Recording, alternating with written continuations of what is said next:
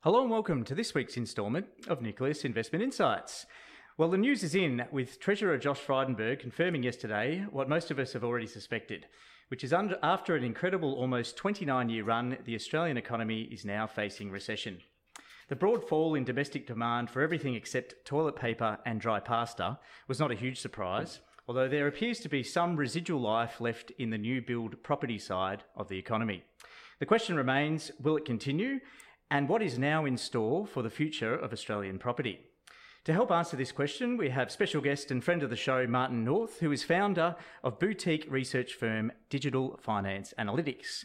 Digital Finance Analytics combines primary consumer research, industry modelling, economic analysis and segmentation analytics to provide insight into the dynamics of the Australian property market, and produces the popular Walk the World series available on YouTube. Martin North, welcome back to Nucleus Investment Insights. G'day, thank you for having me back. And boy, things have changed in the last 2 or 3 months, haven't they? They have certainly indeed. We'll look forward to running through all of that. I'm also joined on the other side of the table for a change, and not in a different suburb, by our Head of Investments, Damien Klassen. G'day, Damien. Thanks, Tim. At least 1.5 metres apart, though. That's right. Yes. A federally mandated distance, just to keep Mr. Andrews happy. And just a quick reminder that before we get started, to subscribe on YouTube and click on the notification bell to be notified of when we go live or have a new webinar to watch. Follow us on your preferred podcast platform. And of course, for those listening in live today, feel free to drop in your questions in the chat box at nucleuswealth.com/webinar to have them answered along the way. And we'll have obviously plenty of time at the end to run through any final questions as well. So we look forward to those. The agenda for today. So we're going to be running through DFA's methodology, what mortgage stress and financial confidence indicators are showing. We'll then look at what this means for the Australian property and wider economy. We'll then run through those viewer questions as well. If we don't have a few pertinent ones along the way, we'll tie those in, and then of course wrap everything up as we do with every show into the investment outlook and how we use these themes or incorporate them in the portfolios here every day at Nucleus Wealth. So, with no further ado, I'd like to kick off. So we've got the first slide for today is just a quick, zoom out of the Digital Finance Analytics core market model. So perhaps, Martin, if I could hand over to you to provide some basis for today's analysis. Actually, I might just pop in as well, just quick reminder for people that so the slides are available or will be available afterwards. Martin's given us a great batch of quite very detailed into a whole bunch of different sectors and regions and all that sort of stuff. So we probably won't go into every single one in detail, but they will be available for people to download after the show or if you're watching live. Absolutely. Fantastic. Over to you, Martin. Great, thank you. So just the first slide there. We survey households continually and also the SME sector. And we plug that information into our core market model alongside with other industry modeling. And that pulls information from the ABS, RBA, all sorts of areas. And that essentially then allows us to do analysis. And that analysis feeds our blog, feeds the Walk the World channel on YouTube, and also does a lot of work with a number of our clients. That's roughly what we do. And the point is, this is very up-to-date information. So the data we're talking about today came in on Tuesday. So this is right up to date. And it's important in the current environment because things are moving so quickly. Yeah. And so and to put it in context, so these are surveys and asking people questions and factors like that, isn't it? Whereas we just saw the GDP, for example, for Australia came out yesterday for the end of March. So it's between 2 and 5 months out of date, depending upon how you want to measure it. Whereas this is, as you said, from last Tuesday. The coalface. Yeah, this is real time, pretty much. I mean, I have 52,000 in the database. Don't do 52,000 every week, but we have 1,000 new ones coming in each week. So, and we update the model in a way that the more recent records influences the way the whole model works. So, yeah, this is a very current view, and it's unfortunately not a very new positive view in some ways. But if you go to the next slide, just quickly, you can slice and dice the data, as I do all the time, between property status and geographic locations and even our segmentation. Segmentation is important because one of the messages I want to leave today is averaging tells you nothing at all. And there's a lot of information out there which is averaged, house price movements, income, whatever. Averages tell you nothing. You need to go granular to really understand what's going on. And so we spend a lot of time trying to go really granular. And I'll touch on that a little bit today, although, as you say, there's too many slides here to go through everything in detail. But nevertheless, the point is this is very rich data, and I'm just touching on the surface. And from an economic point of view, that's certainly why we want Martin on here, is because for exactly what he's saying there is that if we can look at say income hasn't changed over a period for on average, but if a bunch of people have got a lot richer and then everyone else has lost their job, then there's obviously a much bigger impact from that than if everyone's income just stayed the same over that period. So very much into that. It doesn't take many people going broke and having to sell their houses to actually really start making a difference to that side of the market and also to the rest of the economy as well. Marginality is really important here, right? So you need 2 or 3 or 4% to move, and then that creates, if you like, a downdraft that then has a much broader implication. So whilst you might have 30 or 40% of people fine with their mortgages, what about the rest? So that's the critical question. Absolutely. All right. So we jump across to the mortgage and rental stress run through, just to explain that to our audience. Yeah, it's very important because there's this sort of, people often use 30% of income as, if you're spending more than that, they're in stress. That doesn't really work. I use a cash flow basis. So I've basically created mini household balance sheets and cash flow for all of us people we survey. Money in, gross income, salary, pensions, interest, dividend, all those, and then money out, tax, mortgage repayments, rents, all those other things, school fees, whatever people are spending on. And basically my model says that if people are actually spending more than they are actually receiving, then they're in a stress. And if they've got a mortgage, they're in mortgage stress. If they've got a rent that they're paying as their primary residence, then they're in rental stress. If you are deeply negative, in other words, more than 10% below, then you're in severe stress. So that's the language that we use. This is about cash flow. Now, of course, they may have assets, they may have investments, they may have stocks and shares that they could sell. But nevertheless, on a cash flow basis, this is a very important indicator. So that's how we do it. Yeah, and just for anyone who's just listening into the podcast, so what the key thing this chart's showing for me anyway, and I'd be interested to get your, on this next slide. Sorry, I've jumped one stream ahead of you. Sorry, Martin. Okay. I'm just going to just make. Let me leave it to you. Actually, sorry, I was just going to describe the chart first. I'll tell you when to move to the next slide. So it should be on mortgage and rental stress. Last point on this slide is understand that this is an early indicator of problems ahead, right? So typically, if people get into financial difficulty and mortgage stress or rental stress, down the track they are forced, if they've got a property, to sell it or may default or do something quite dramatic to get out. But it takes 2 or 3 years. And a case study that is Mandurah over in Western Australia, which is one I was watching 3 or 4 years ago. I watched mortgage stress start to rise. And then in the following 18 months to 2 years to 3 years, I've watched prices drop by around 20%. I've watched default rates rise. I've watched the social consequences of all that flow through. So it's important to understand that this actually does point to issues ahead potentially for us. And, I fear that what we saw over in the West, we're beginning to see down the East Coast.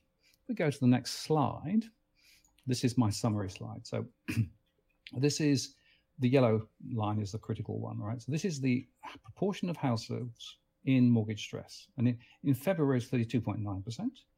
And in May, it's now 37.5%. So it's actually jumped up. In fact, last month it was slightly higher at 38, just over 38. Wow. But that still means 1.4 million households are impacted, right?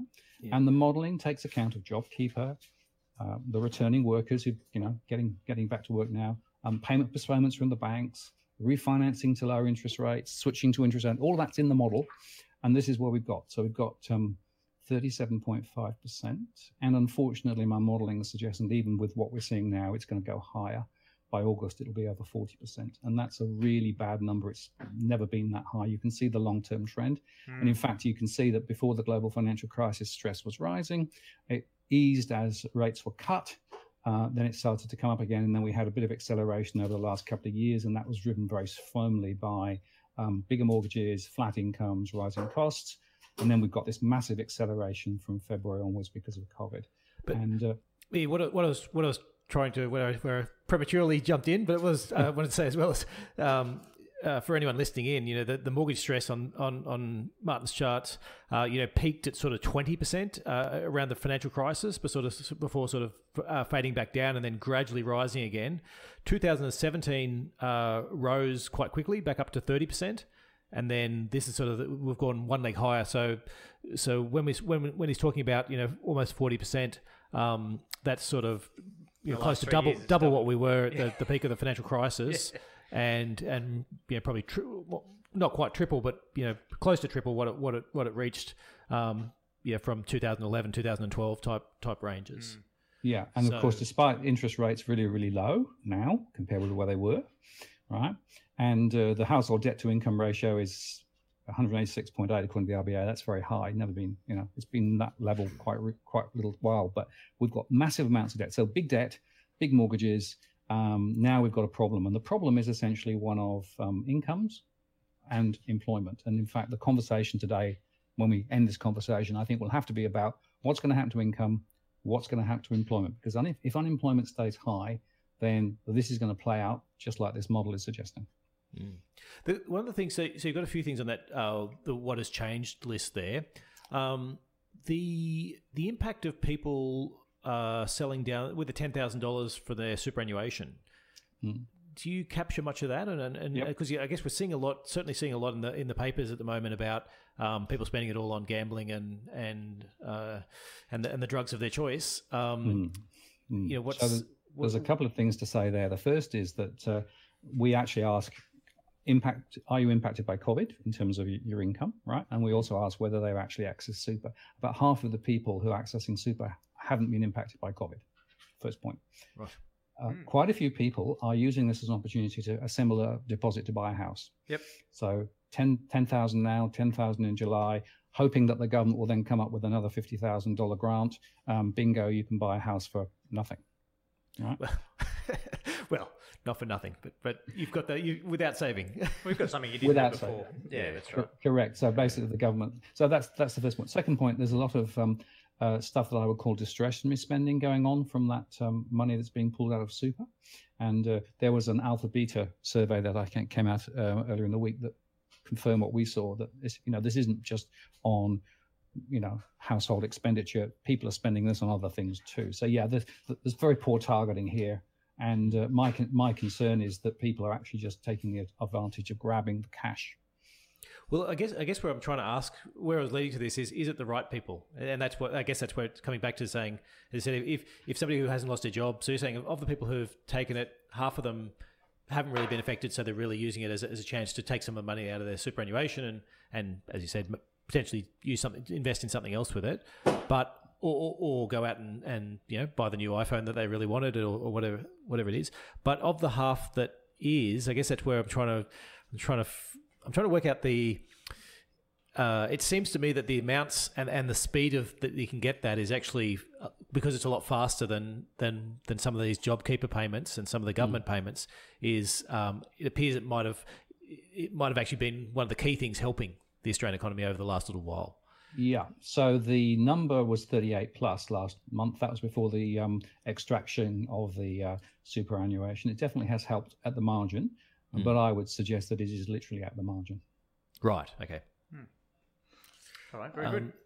And JobKeeper. So thoughts on what are your? Yeah. So I was running my model and I couldn't work out why the JobKeeper numbers were much lower than what the government was saying when they were saying 6 million, right? And then they came out and said, it's nearer 3 million. I think it's probably under 3 million, by the way, who are actually getting the real flows into their accounts. Because, of course, there's a bit of a long-winded connection, isn't there, between the firm, whether they pay JobKeeper, whether they receive. But so in some cases, I don't think that's working very well. The other point, of course, is that quite a few households had much bigger incomes than the JobKeeper equivalent. So whilst it does give some leeway for some, there are many that actually are not getting the benefit that they would need to be in the same state that they were previously.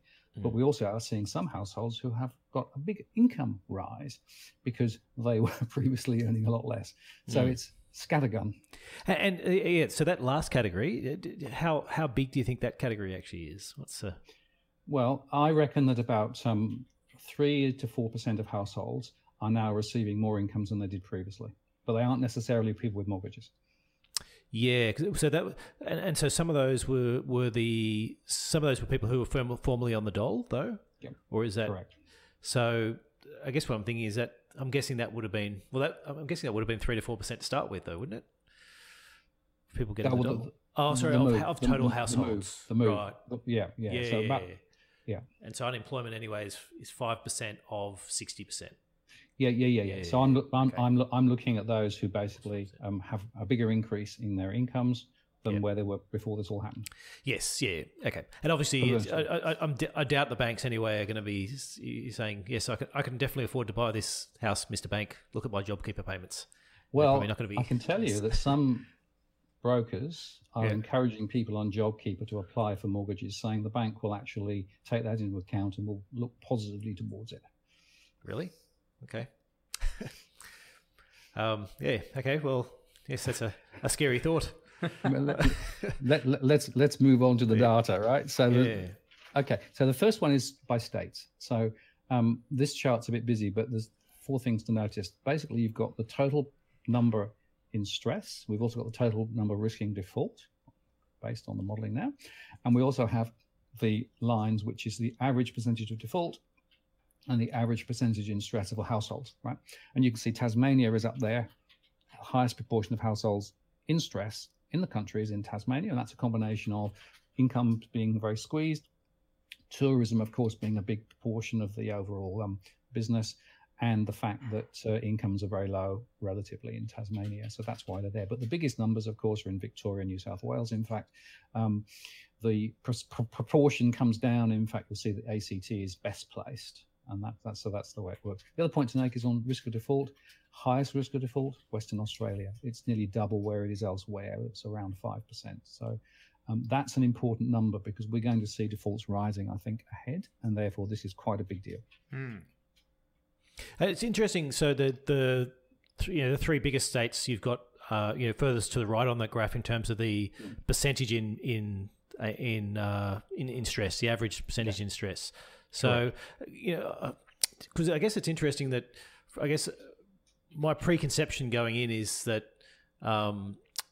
that if everyone people who lost their jobs around the country and are all getting $1,500 fortnightly payment or whatever it is, or have reduced it, is that's going to be, if the job losses were equal around the country, then people in cities with higher mortgages would you think would be more mortgage stress? Because if I've only got a $200,000 house and I've lost my job, then in theory I'll be in less mortgage stress than somebody with a $1.2 million house in a big city. But it's the relativity of the mortgage and income. Remember that incomes are much lower away from the major centres. Yes. And the cost of living may be a little higher, but you've got to think of it like the mini balance sheet of the household, right? So it's not just the size of the mortgage, it's the overall financial position of that particular household. And I noticed that in some of the states, there's actually a lower proportion of 2 people in the family working rather than 1, for example. So So I guess what I meant by that, though, is that it's $1,500 a fortnight, whether you're in Sydney or if you're in the back of Bourke. That's why I was guessing that the impact would have actually... Yeah, you would have had Victoria, Queensland, New South Wales further up, but still, they're obviously making up the vast majority of these cases as well. Yeah, no, they are by far the largest in numbers. And the question is, do you look at percentage? Do you look at numbers? I think the numbers actually tell you more than the percentages probably. But I just think Tasmania has been there, and interestingly, Tasmania was there before COVID. So this is not just COVID related. This is a fundamental structural issue in the economies across the states. Let's go to the next one, because this is now where we start looking at them from a segment perspective. So I look at households across multiple segments. And so we have young growing families, including first-time buyers over there. And we have them, what we call the battling urban, the disadvantaged fringe. So these are the people in the bigger states on the edge of town, the multicultural establishment group, which perhaps is a little bit further in suburban mainstream. And then we go to rural and then exclusive professionals and et cetera, right? Now, what's interesting is that it's actually young growing families who have the highest proportion in stress. And you can see it's nearly 70%. And a lot of those are first-time buyers. Some of them actually got 95% loans from the government recently and are suddenly finding that they've got a problem. Young growing families typically extend themselves to try and get into the property market because they hope that their value will go up and their incomes will rise and it'll get easier. Unfortunately for many, it hasn't played out like that. In terms of the largest number, it's actually those in the disadvantaged fringe. So again, there you've got these large suburban spreads on the outskirts of town, very little infrastructure, quite often very close together. And that's where a lot of the pain is. but you can also see it in suburban mainstream areas too. So, the point to make about this, it's not in one group. It's not in one location. It's not isolated. No. It is actually structural across the economy. Also make the point that exclusive professionals, the most affluent groups are there too. And what's interesting is that we've seen some of the most significant increases in the more affluent groups because they are used to a certain level of income, and suddenly that income has dropped dramatically. If they're on, JobKeeper, it's a lot lower. They're not getting the overtime they were. They're not getting the hours they were. All those things are in there. So we're seeing actually more complex issues at the top end of the market, rather than those who are typically battlers, typically have been used to managing tight cash flows. Can you just give us a feel for, so the young growing families here look like they're close to 70%, maybe high 60s. So pre-crisis, how? So they were always quite high, but they've moved up. They were sort of 50-ish, 60-ish before. It depends when you look. So we've been following the rise of the young growing families for quite some time, but the percentage has definitely increased across the board.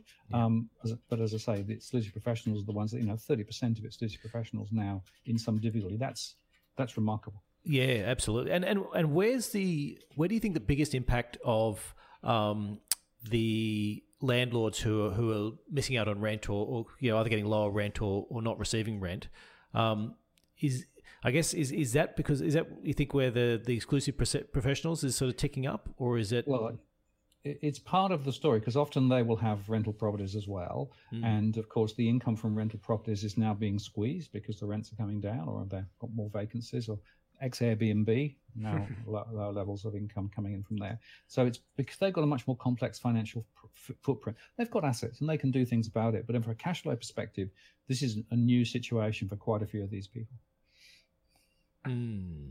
Yes. Now, if we go to the next slide, you can actually then see it a different way. So this is now looking across the region. So I'm coming down from states down to regions, and you can see that obviously Victoria leads the way. So Melbourne, Greater Melbourne, Greater Sydney, Brisbane, Moreton Bay, Adelaide, they're the big pools. But the point I wanted to make was you go further across the page and then you've got Hunter, for example, in New South Wales, or you've got the South Coast, or you've got the ACT. So again, the thing to understand is that this is actually widespread across the country. And if you look at the percentage of households, which is the line, the orangey line, you can again see that it varies, 40% in some cases, higher in others. Again, the thing to understand is that mortgage stress takes no prisoners. Wherever you are, there are households that essentially have difficulty at the moment. All right, very good. Yep, we might jump through to the next one. Postcodes. So postcodes. So this is the latest by postcodes. I've sorted the top ones. Ballarat 3350 leads the way. Then we've got 3037, another one in Victoria. Then we have Oval WA 6030, and on it goes. Now, and Point Cook, Derrimut, another Victorian one. So interestingly, a lot of Victorian households have the biggest counts, and that's partly because you've got a lot of developments over the last 4 or 5 years in a lot of these postcodes. So a lot of quite new stuff being built. And for, I guess, for people sort of listening in, I guess a lot of those suburbs, certainly the top Victorian ones, are the outer suburbs, and I think the Sydney ones look to be outer suburbs as well. I'm not sure. Actually, the first one is slightly off the thing. Is it Sydenham that's in the inner city Sydenham, or is this a different? 3037, that's Victorian Sydenham. Oh, sorry, that's a Victoria Sydenham. Yeah, sorry. Hillside Sydenham, yeah. Yeah. So you're right. So a lot of places like Pakenham, for example, and Cranbourne in Victoria, right, are these big areas where they've been building massively over the last 10 years. A lot of people bought in quite near the top, big mortgages, and suddenly it's all gone pear-shaped. And they're all sort of 45 minutes to an hour public transport into the city type sort of distance in terms of a lot of these. Now, remember, this is looking at volume. This is the numbers, and that's because there are lots and lots and lots of households in those postcodes. Same is true also in Western Australia. So if you look at some of the WA ones, they're on the coast. Again, same sort of scenario. So high development, large population growth, a lot of people now exposed, and that's going to put downward pressure on prices, of course.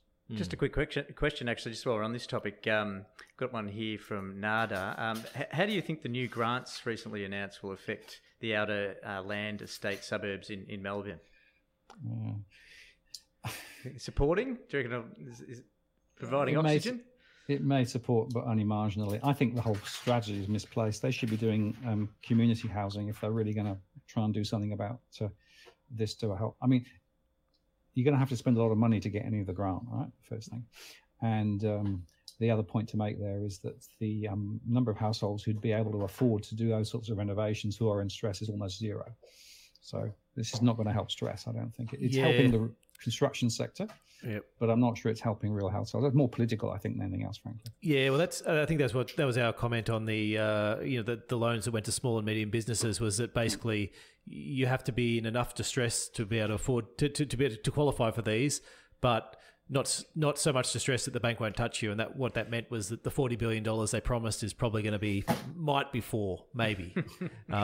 Because it's just that you got to find that, and it sounds a little bit like, I mean, I'm not sure of the exact numbers, but it sounds a little bit like this in terms of you have to be a certain type of person, not earning that much money, but can afford a massive renovation and all this other stuff, and have a bank back you on it. So it sort of seems. Well, you've hit the nail on the head. They're going to have to get the rest of the money from the bank, right? Now the question is, will the bank lend it secured? If you've got a loan to value ratio below, you could draw money out, or are you going to have to get an unsecured loan separately? Both of it. If it's debt fueled, what they're doing effectively is supporting the construction sector by more debt. Yes. For me, given where we are with the debt numbers and how badly we're placed, this is nuts. It's a stupid policy, but no surprise. We're going to see more of this. We're going to see more in the natural acts. We're going to see more first-time buyer grants and things, trying to keep the property market up. Because my theory is that the government is paranoid about prices slipping this side of the election. Well, and I think though as well, from my discussions with various parties, I mean, there's a couple of things that should have showed up for me. Is that one is anything that's slightly difficult is very, very hard for banks now. Like I know a couple of people who run their own businesses. Businesses are quite profitable and steady incomes and all that type of stuff. But because they run their own businesses or they're employees of their own businesses, in terms of redoing home loans is just a nightmare in terms of months and months and months of just delay and push out in terms of that. So there's sort of there's any section of the market that's just a little bit hard is just like, no, we're not touching it, or we're going to, delay everything. And then the other part is that, in terms of the development side is that, it's obviously banks, as much as the government says, yes, we want to get all this stuff going and we want to get all these developers going. That's the area of the market that most people are sort of stepping back from and saying, no, we're not interested. And the comments I'm hearing from from sort of some of the lenders is basically that where I think the government's right in a certain way, that they're worried about it because they're justifiably worried because if property prices stay where they are or just fall a little bit, then the banks will keep on rolling over, extending the mortgages and just letting them get away with interest only. But if they start taking a tumble, then the bank's going to be looking at it and just saying, well, property prices are falling. I can either sit and hold on to this guy who hasn't got a job or this family that's just only managing just to pay the interest and run the risk that property prices will fall further, and then then I'm going to lose the entire bit, or I can just take the loss now and sell out. I don't know whether you're hearing a similar thing. I am. So the banks are tightening up quite a lot. Remember that CBA said there is a scenario where prices could drop more than 30%, right? So you'd have thought that would actually regulate their thinking with regard to mortgage underwriting. Doesn't necessarily seem to be very much at the moment. But if I was in that scenario, I would be concerned about high loan to value ratios. And I'd also be concerned about where incomes were coming from. And I know that some industries are particularly now off the radar in terms of being able to get a mortgage. So it's pretty tight. But as you say, if prices start to slide, then the first thing that's going to happen is that credit availability will tighten dramatically, and the banks will get more and more shy at being able to lend. And yet they want to lend because that's the only game in town for them. So this is a big complex situation. And I come back to this point. This was happening. All this stuff was happening before COVID. This is not COVID created, right? COVID has actually brought a magnifying glass to it, but it was happening already. We have this huge debt burden. We've got so many people highly leveraged. We've got so many risks in the system. At some point, the debt machine is going to have to stop. The question is, when is it going to stop? Good point. All right. Well, better move on to WA's top postcodes, if you like. Yeah, so I thought what I do now is just very quickly just trip through a few. And WA, you can see there, you can see how it's 6030 Curtin in Clarkson, that area, and you can see how it works. The point there is that there are some particular areas where there are issues, but the best way to look at it is the next slide, because there I've geomapped it. So you can now see on the geomap where the action is, and the ready sort of, or the pinky ready, is actually the most difficult. So you can see down Mandurah Way, there's a red block there, and you can see that some of the blue areas, which are the least stressed, are actually in other areas. So this is quite a powerful way of making the point. This stress is not uniformly spread, but you can see there the new developments down the coast, north and south of Perth, are where a lot of the problems are. And just for people listening in who can't see the slides, it's generally the outer suburbs, but there are some. It is very mixed in terms of there's some very stressed suburbs, and then right next to it is there's some very unstressed suburbs. Looking at you, Canning. And so, yeah. Yeah, so I mean, if you Rockingham, places like that south of Perth, and if you go John Block north, closer into Perth, it's a little easier story. But yeah, so the point, I remember I said go granular. You need to go granular to understand what's going on. Okay. South Australia is a bit the same. So over there, we've got quite a few in close. So 5108 is the most stressed postcode, then 5162, and they're both Adelaide City postcodes. And a similar story if you look at the map, insofar that, again, you've got on the geomap there, you can see close in towards Adelaide, there are some red postcodes. So there are some postcodes where they've got significant amounts of mortgage stress. You've also got some that are blue. So again, it varies on the type of property. It varies on the type of household, a bunch of different things. And I was going to say that Adelaide really does stand out as just being all over the place. It's a real patchwork. It is a patchwork. Yeah. Incredible. Is this? Do you think this might be? Is there a bit of Airbnb sort of going in here? I'm just sort of it's one of the factors. So interestingly, about 12% of property investors that we surveyed said they're looking to sell their property in the next 12 months. Wow. That's up from 8%. And that 8 to 12%, half of it was actually to do Airbnb. Yep. Sorry. So that was 12% of investors. Correct. Property investors. Okay. Yep. Yeah. Fair enough.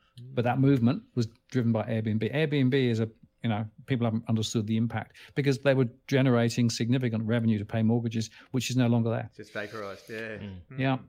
Right.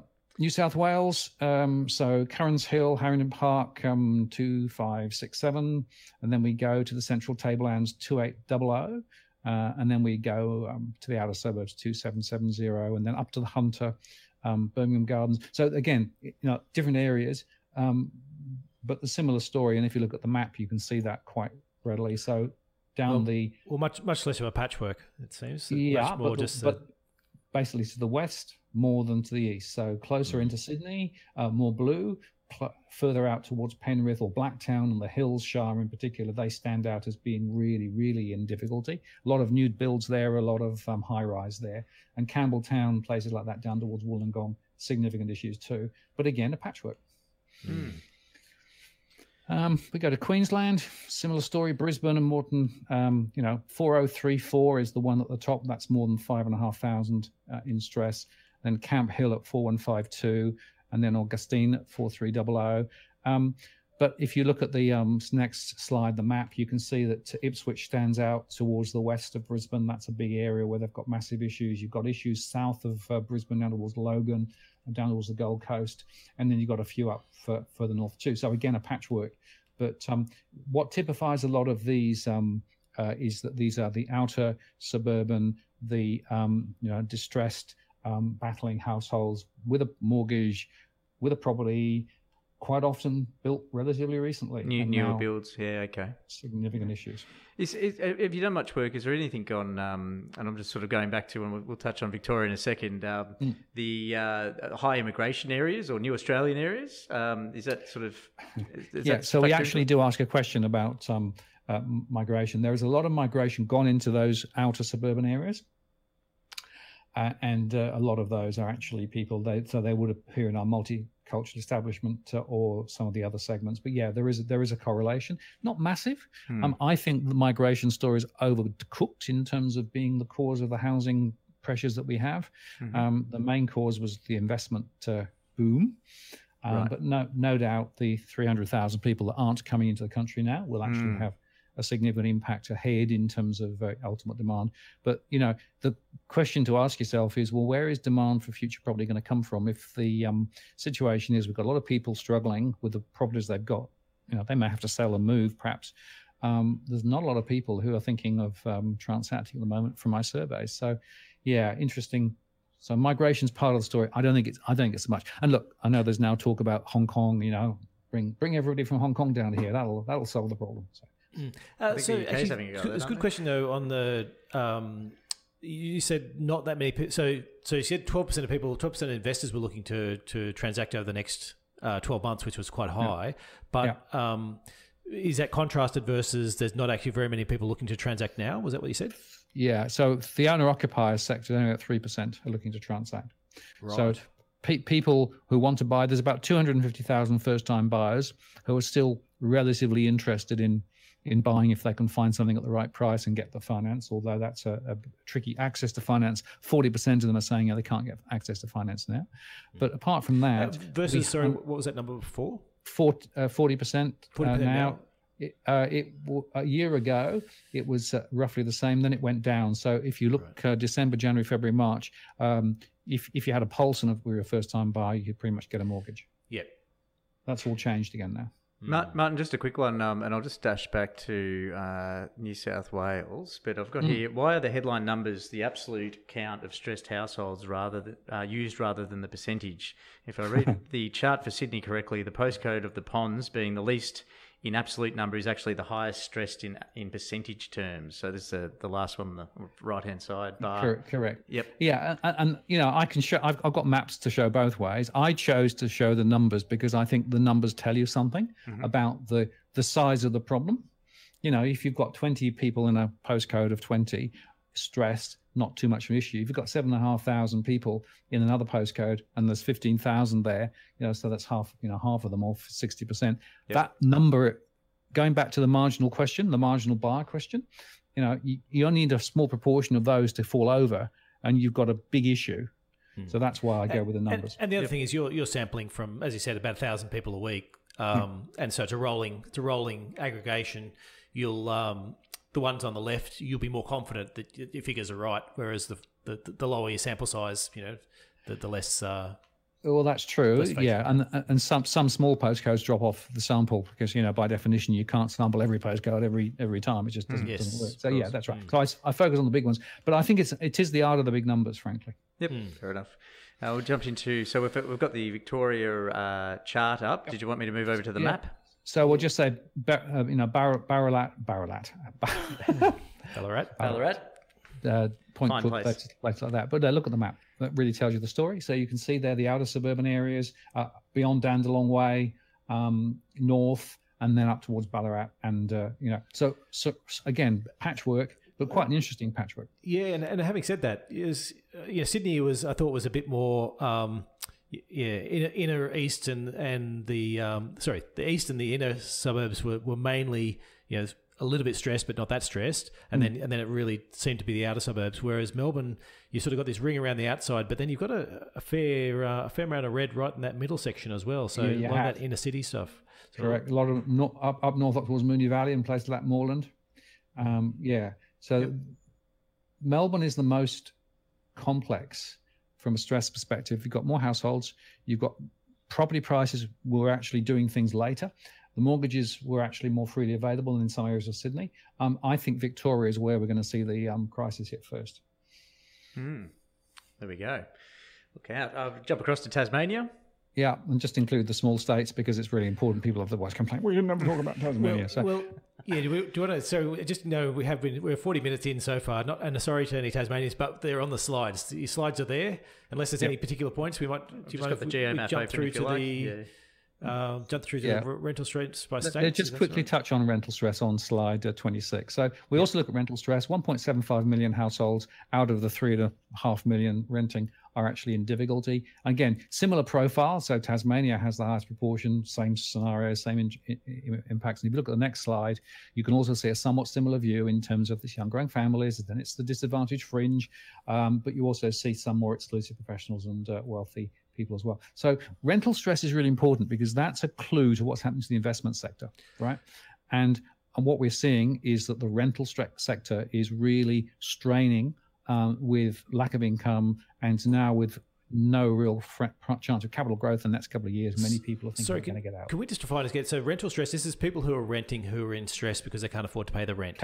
It's cash flow based Cash again, flow based, going back to what I said. Cash flow, money in, money out. Yeah. So rather than paying a mortgage, they're paying a rent. But yeah, it's a rental stress. It's not the rental stress of the owner. It's the rental stress. No. It's the household. Yeah. It's the household. And so, which is interesting because I guess we're hearing anecdotally a lot of stories about people having their rents cut.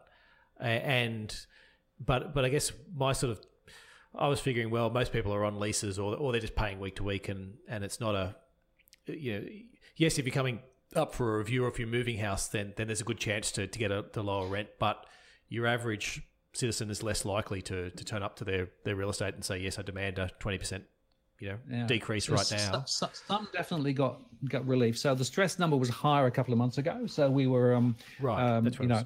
When you say a couple of months ago, so in March, is that? So when it started to go wrong, people. Okay. So it was eased a little bit by the rental agreements that are in place, but not everybody got them. Yep. Some people then decided to move to cheaper to try and actually alleviate. Of course, rental people move around perhaps more than if you've got a property to sell first. Perhaps more than if you have to pay a year's worth of year's salary in stamp duty to move. Yes. but the other point is that a lot of people, of course, can't get the money for a bond now. So there's a lot of complexity in this. But I think it's important people understand the rental sector, because it not only does it impact property investors, but it also is a very large proportion. A third of Australians are renting. Yep. I'll just quickly, postcodes, Melbourne 3,000, way off the scale in terms of the number of people in rental stress in the centre of Melbourne, right? It is, more than 12,000. And interestingly, that's, of course, perhaps what you'd expect with all of the high rises that are there. The fact that the properties tend to be more expensive to rent. So that's number one. I'm guessing you've got a lot of students in there as well who, a lot of overseas students who can't work. And they can't access any of this stuff, and there's can't do the multitude of different jobs that might have got them through. Mm-hmm. And another example, Bondi or Surrey Hills in Sydney, right? Again, same sort of scenario, close in, and then if you go to something like Hoppers Crossing, 3029, that's again out in the suburban areas. So you've got this contrast between the more inner city areas with rental stress and people out in the urban fringe again. So it's pretty important to understand the variations that are coming through. Okay, very good. And then I'll just summarize my last couple of slides. So we run scenarios off the back of this. This is based off the modeling, and the scenarios just give us a way of thinking about it. But on slide 41, I'll tell you where I'm thinking now. So I've got a few different scenarios. So the RBA baseline, I think if the RBA does a lot of the stuff that it says it's going to do, and we get more government fiscal support, there is a route to home price growth over the next couple of years, maybe 10%. I give that a 10% rating. Right? The best case, I think, is a slide in prices between 5 and 15 on average. It varies, of course, over the next couple of years, and I give that a 20% rating.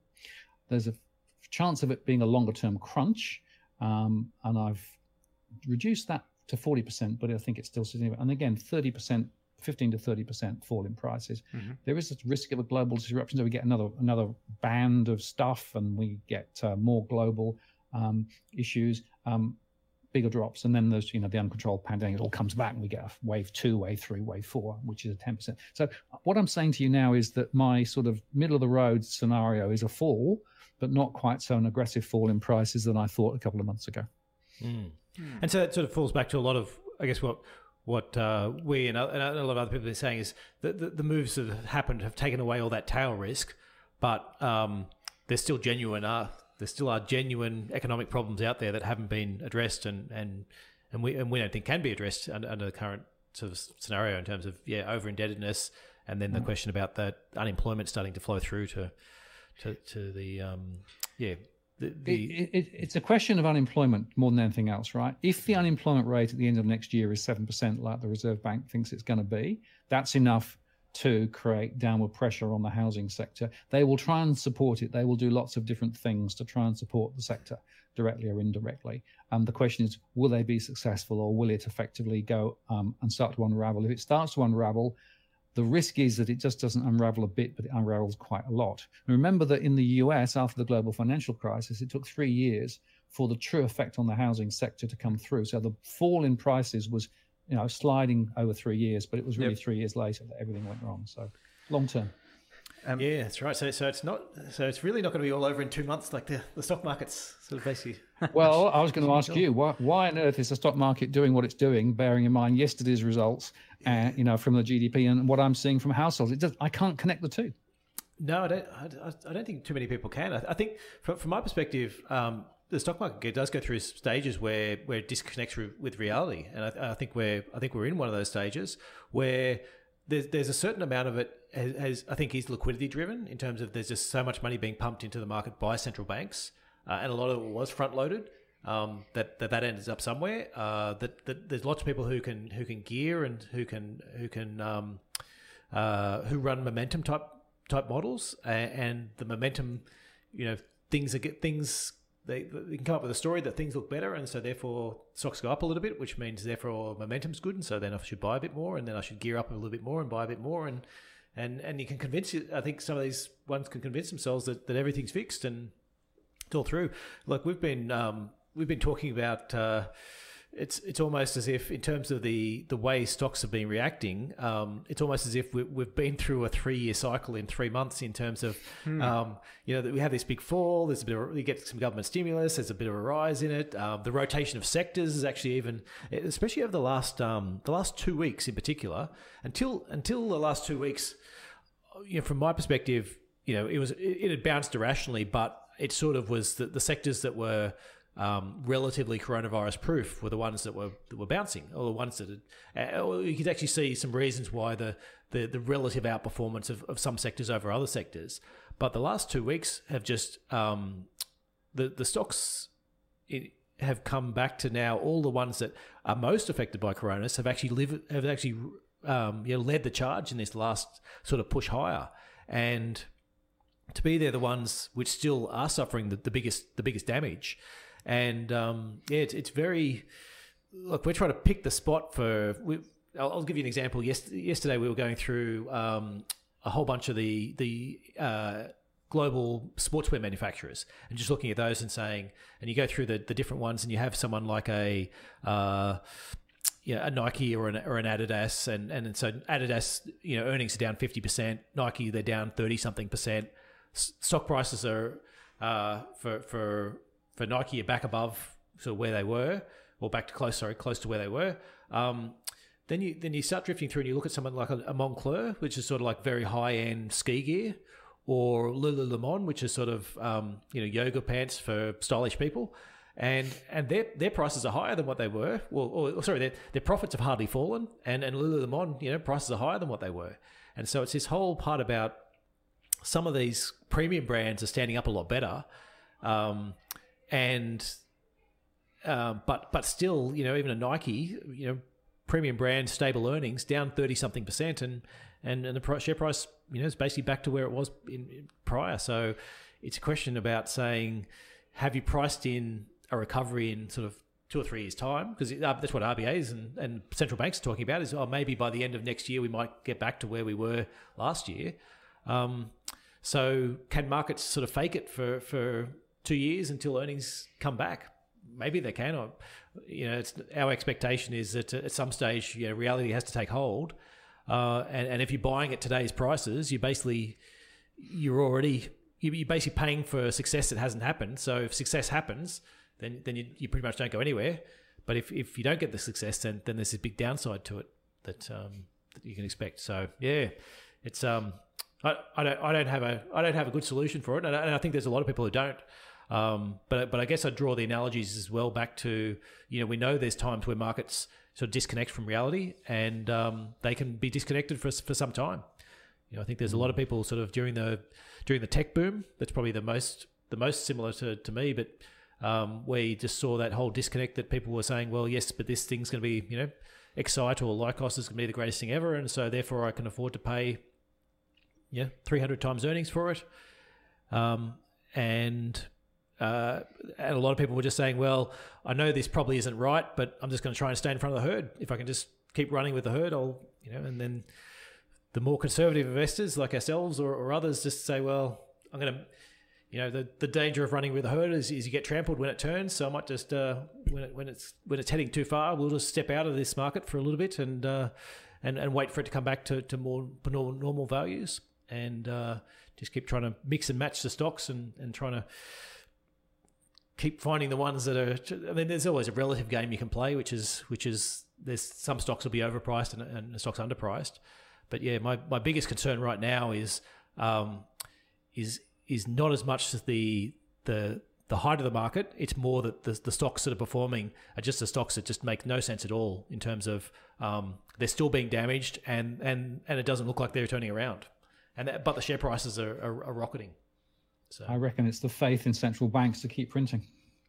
Yeah, absolutely. Don't fight the Fed. There's that's a mantra out there, and I guess it's an interesting question, isn't it? And it comes back to the housing market as well. Is if there's faith in if there's faith that the Australian government will roll out these more and more grants and bonuses and all that type of stuff. So partly that will hold up the market when they do roll out these, but the other part is if there's faith in that they will do it, then investors will say, well, I won't sell my property, or I might go and buy another one in the expectation that I'll get in front of the next wave of grants, and that'll hold prices higher.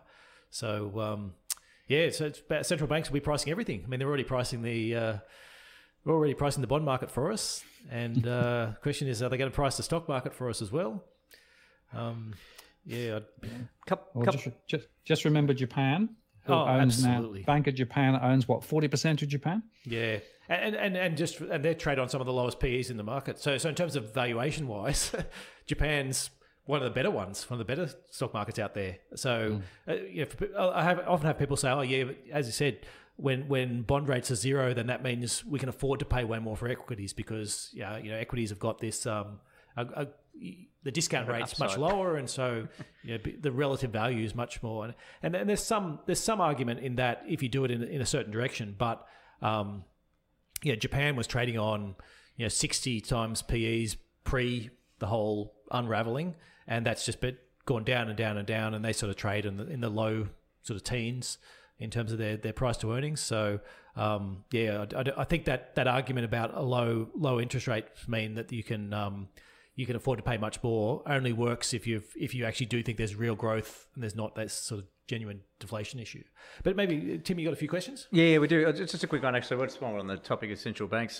Just looking back at your table here. So RBA rate, you've got 10 basis points as the majority of your probability there, 60%. You want to colour in that? You think there's cuts to come? Well, I think they're going to squeeze. I mean, I know they've said they're not going to go into negative rates, but I think the wholesale rates will go negative. I can't see that they can avoid that because if you look at what's happened in Japan or in the Eurozone, it's just a natural consequence of low rates forever. The question is, what does it translate to in terms of cash rates? They've got a little wiggle room. I suspect they'll do what they have to do. I wouldn't be surprised to see not necessarily retail rates negative, although even in Germany now, I think 100 banks in Germany are offering negative rates on deposits at the moment. So that's where we could end up if we're not careful. Yeah.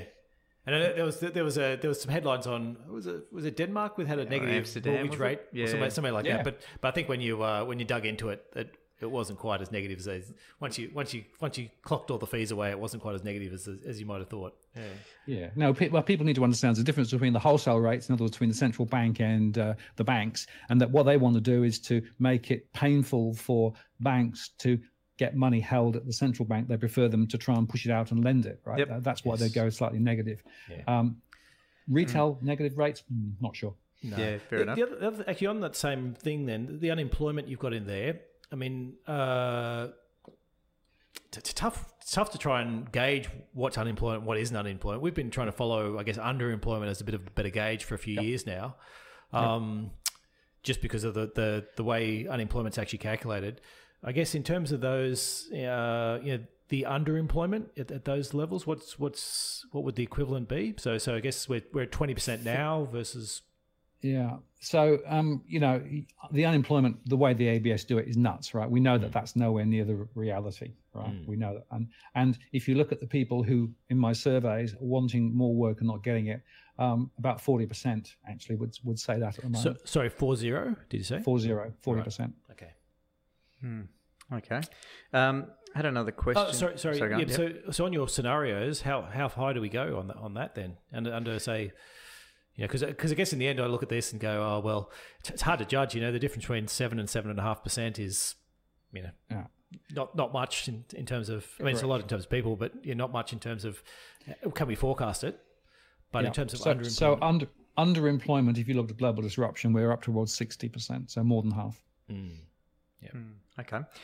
Just swinging back onto the housing market. Oh, actually, sorry, on banks. So what is your view of the impact in prices due to the end of the payment holidays in September? And do you think banks will treat owner-occupiers different to investors? I'll let you go first on this, Martin. The answer is yes. They're definitely looking at investors differently from owner-occupiers. There are some banks who are over-leveraged to the investment sector, and they're bending over backwards to try and not show that through as defaults. One of the reasons why interest only is suddenly now back on the agenda. You can pay something, that's fine. We'll worry about the capital repayments later, despite what they were saying in the Royal Commission 2 years ago, which is a bit weird. I think that it's going to come down to loan to value ratios. If property prices fall, the banks are going to be very twitchy. Remember that they have to hold more capital on high loan to value loans in their internal models. So if prices do start to fall, that's going to cost them a lot of capital. They will want to try and keep prices up and want to report high prices. But if that turns, and it could turn with the removal of those supports, I'm expecting the number of people to have difficulty with their mortgages to be higher later in the year than now. But it does depend on how the government tapers and whether the banks will taper. And I suspect they'll have to taper over the next year. And the other thing you have seen in other countries as well is, is the regulatory authorities will just sometimes just suspend those rules and just say, okay, you're meant to hold this much, but let's just create something, and you can park these and hold them on a longer period of time, or whatever it is in terms of the in terms of my theory is they will have to create a bad bank, and the RBA will end up buying bad loans off the banks. Yes. Yes, I think there's in some of the worst. Yeah, in some of the worst ones. I think that's. That's, as you said, that's the way most of the really bad ones end up being sorted out. Is the ECB have been talking about that in the last couple of weeks. Of that's something they're actively considering over there. Yeah. Very good. Not sure if we've covered completely off on the investment outlook, but if you've got anything else to add in, Damien, and just before that, I'll just throw out to anyone for any final questions, www.nucleuswealth.com/webinar if you're listening in live. But I'll do a quick investment. I have already sort of followed through most of these, but I concur certainly with Martin. Look, number one issue is unemployment, and for us, as I sort of alluded to, trying to work out what's really happening, because as Martin spoke, the way unemployment is officially calculated in Australia is an hour's worth of work leaves you as employed, and you need to be actively searching, and a whole bunch of other factors. So trying to get a real feel for what those numbers actually are. So we tend to track underemployment, but there are others. You can look at hours worked and other factors. So that's our key. We still see companies laying people off consistently. And that's I think the part where, for me, a lot of companies came into this going, yes, we can hold on to our employees, and we can, and now there's a JobKeeper. Yep, we can extend them for a bit longer. I think given the bounce back that we've seen in, say in countries like China that are well in front of us, is they've bounced back to sort of 90%, but they're still sort of 10% below where they were before, and that generally means the unemployment needs to stay high, and so potentially so much stimulus and everything gets thrown at it, and we bridge this gap, but that's where we think we'll see we'll see what's happening, and within that, then there's the small and medium businesses within that. So on the equities, for us, it's all about trying to work out as I spoke, trying to work out, is Nike's earnings, do we think they're more likely to bounce back to where they came from versus a Moncler or an Adidas? Who's more likely to see earnings bounce back and how fast? We look a lot at sort of the longer term averages and views on those. So we've had and companies are de-gearing. There is this de-globalization push going on constantly throughout. Certainly for large companies, there is just more and more job cuts globally going on. And Australia is a small country that's reliant on world growth, and it's very hard for us to see anywhere where we can see this world growth. So we're sort of very much sitting out this in wonderment, I guess, at markets and what's moving. I think we're certainly more than happy to miss out on the upside if the market wants to. If there's going to be a central bank driven rally to all-time highs with crashing economies. But our take is that we would prefer to keep our money safe, because we don't think we're missing out on too much upside by staying largely out of the market at this point.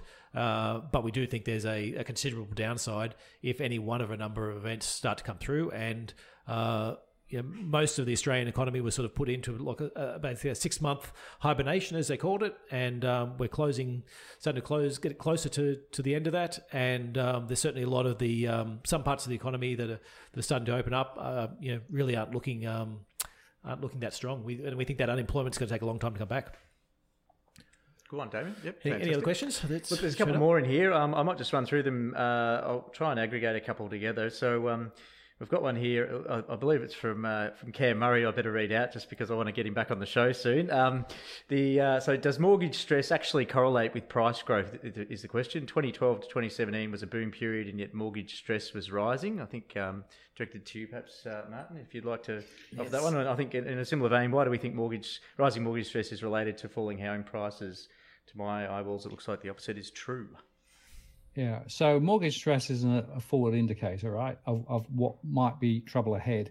But remember that we've had lower interest rates, and more low interest rates, and weaker lending standards, which have counted against it. But the fact is that people can go on in difficulty for a length of time, probably 2, 3, 4 years. But eventually, if something doesn't give, then that's when it goes wrong. The difference this time is with interest rates where they are, and with unemployment rising rather than falling, the question is, will there be enough to get out of jail cards, or will we actually start seeing it impacting prices? Already I'm seeing it impacting some prices in some of these locations. My view is that it's now a better proxy than it was, simply because we've run out of runway with regard to lower rates. And I guess the other thing on that side would be interesting to say, you can have, well, I don't know, I'm making this assumption. So Cameron, I haven't got the stats behind me, but I'm making the assumption that if you have rising mortgage stress in a time of where wage growth is still ticking along all right, then you can hold everything pretty steady. Whereas, when you've got high mortgage stress and then you run into wages issues, that's where it starts to come unravel. Would be my expectation. Yeah, and you've got to look at households in the round, right? What else are they facing as well? No income growth, cost of living rising, lack of hours, put all of that in together. When you start seeing people having to sell, that's when prices fall. And I'm already seeing some early indicators of intention to sell in some of these locations. So I think that we are probably at a bit of a tipping point, which is one of the reasons why I'm relatively negatively orientated on house price growth from this point. And sorry, actually, I should make an important point there. Cameron was on the show 3 or 4 weeks ago. So check him out on YouTube. He came out with the bull view on Australian housing. So if you do want to hear he's got probably the most intelligently expressed bull view. I don't agree with it, but I think he's certainly got one of the most intelligently expressed bull views that there are out there in terms of Australian houses. So encourage anyone who's listening in onto this one who hasn't listened to that to find that on our YouTube channel or on our Spotify or wherever you're listening to it. Yep, absolutely. Just while we're on the housing bull case, just one more has dropped in. Hi, Martin. Can you see any way prices could go up in the next 10 to 20% in the next year, as another friend of the show, Chris Joy, suggests? Perhaps play devil's advocate. Could there be any point of difference or any hole in what we've spoken about today? He's got it on his chart there. You've got it there? Up to 10% rise. So the answer is there is an upside story. If you believe Peter Tulip at the RBA that credit is unimportant. The amount of debt in the system is unimportant, and it's clear just the correlation with interest rates and house prices, which is what his model is basically saying. Then you could say interest rates have never been so low, therefore prices should be a lot higher. So that's the neutral view. If everything else is equal, except that everything else isn't equal because of unemployment rising, because of the fact that we've got all this compression in the system, we've got small businesses under pressure. So the question is, in the context of an economic downturn, is that still going to hold true?